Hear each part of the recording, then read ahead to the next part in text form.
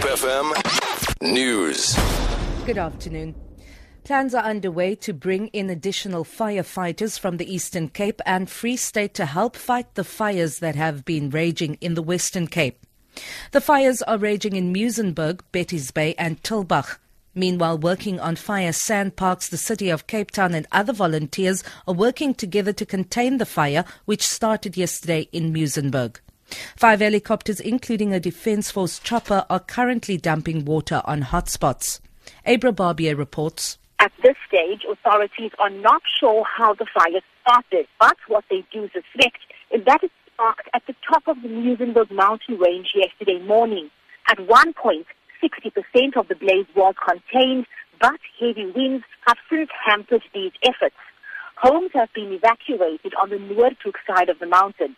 So far, 5 properties have been damaged. A guest house also burnt down. Abra Barbier, SABC News, Newlands Fire Base. Chemical Workers Union Sepwawu says Petro SA has informed workers that the company intends to retrench 700 workers. The company currently employs about 1,800 people countrywide. Sepwawu's Southern Cape chairperson Zolani Tyatya says the retrenchments could be implemented as soon as April. He says they are planning to meet with management soon to discuss the matter. Tyatya says the Ikwezi project at Mussel Bay has led to the company's decision. Petro SA could not be reached for comment. There is an indication that the economy is contracting. This comes as the manufacturing sector remains under pressure due to the electricity supply constraints. The Kagiso Purchasing Managers Index for the month of February fell by 6.6 index points to 47.6, showing that the sector is contracting. 50 is a key level which separates contraction from expansion. Murafi Tabani reports. Power challenges remain a key constraint in the manufacturing sector and the entire economy. Interruptions in electricity supply have been affecting different manufacturers' ability to produce, and this has dampened demand as less goods are being produced. Things are not looking good for the sector as electricity prices will rise in the coming months, suggesting that input cost pressures could intensify for manufacturers.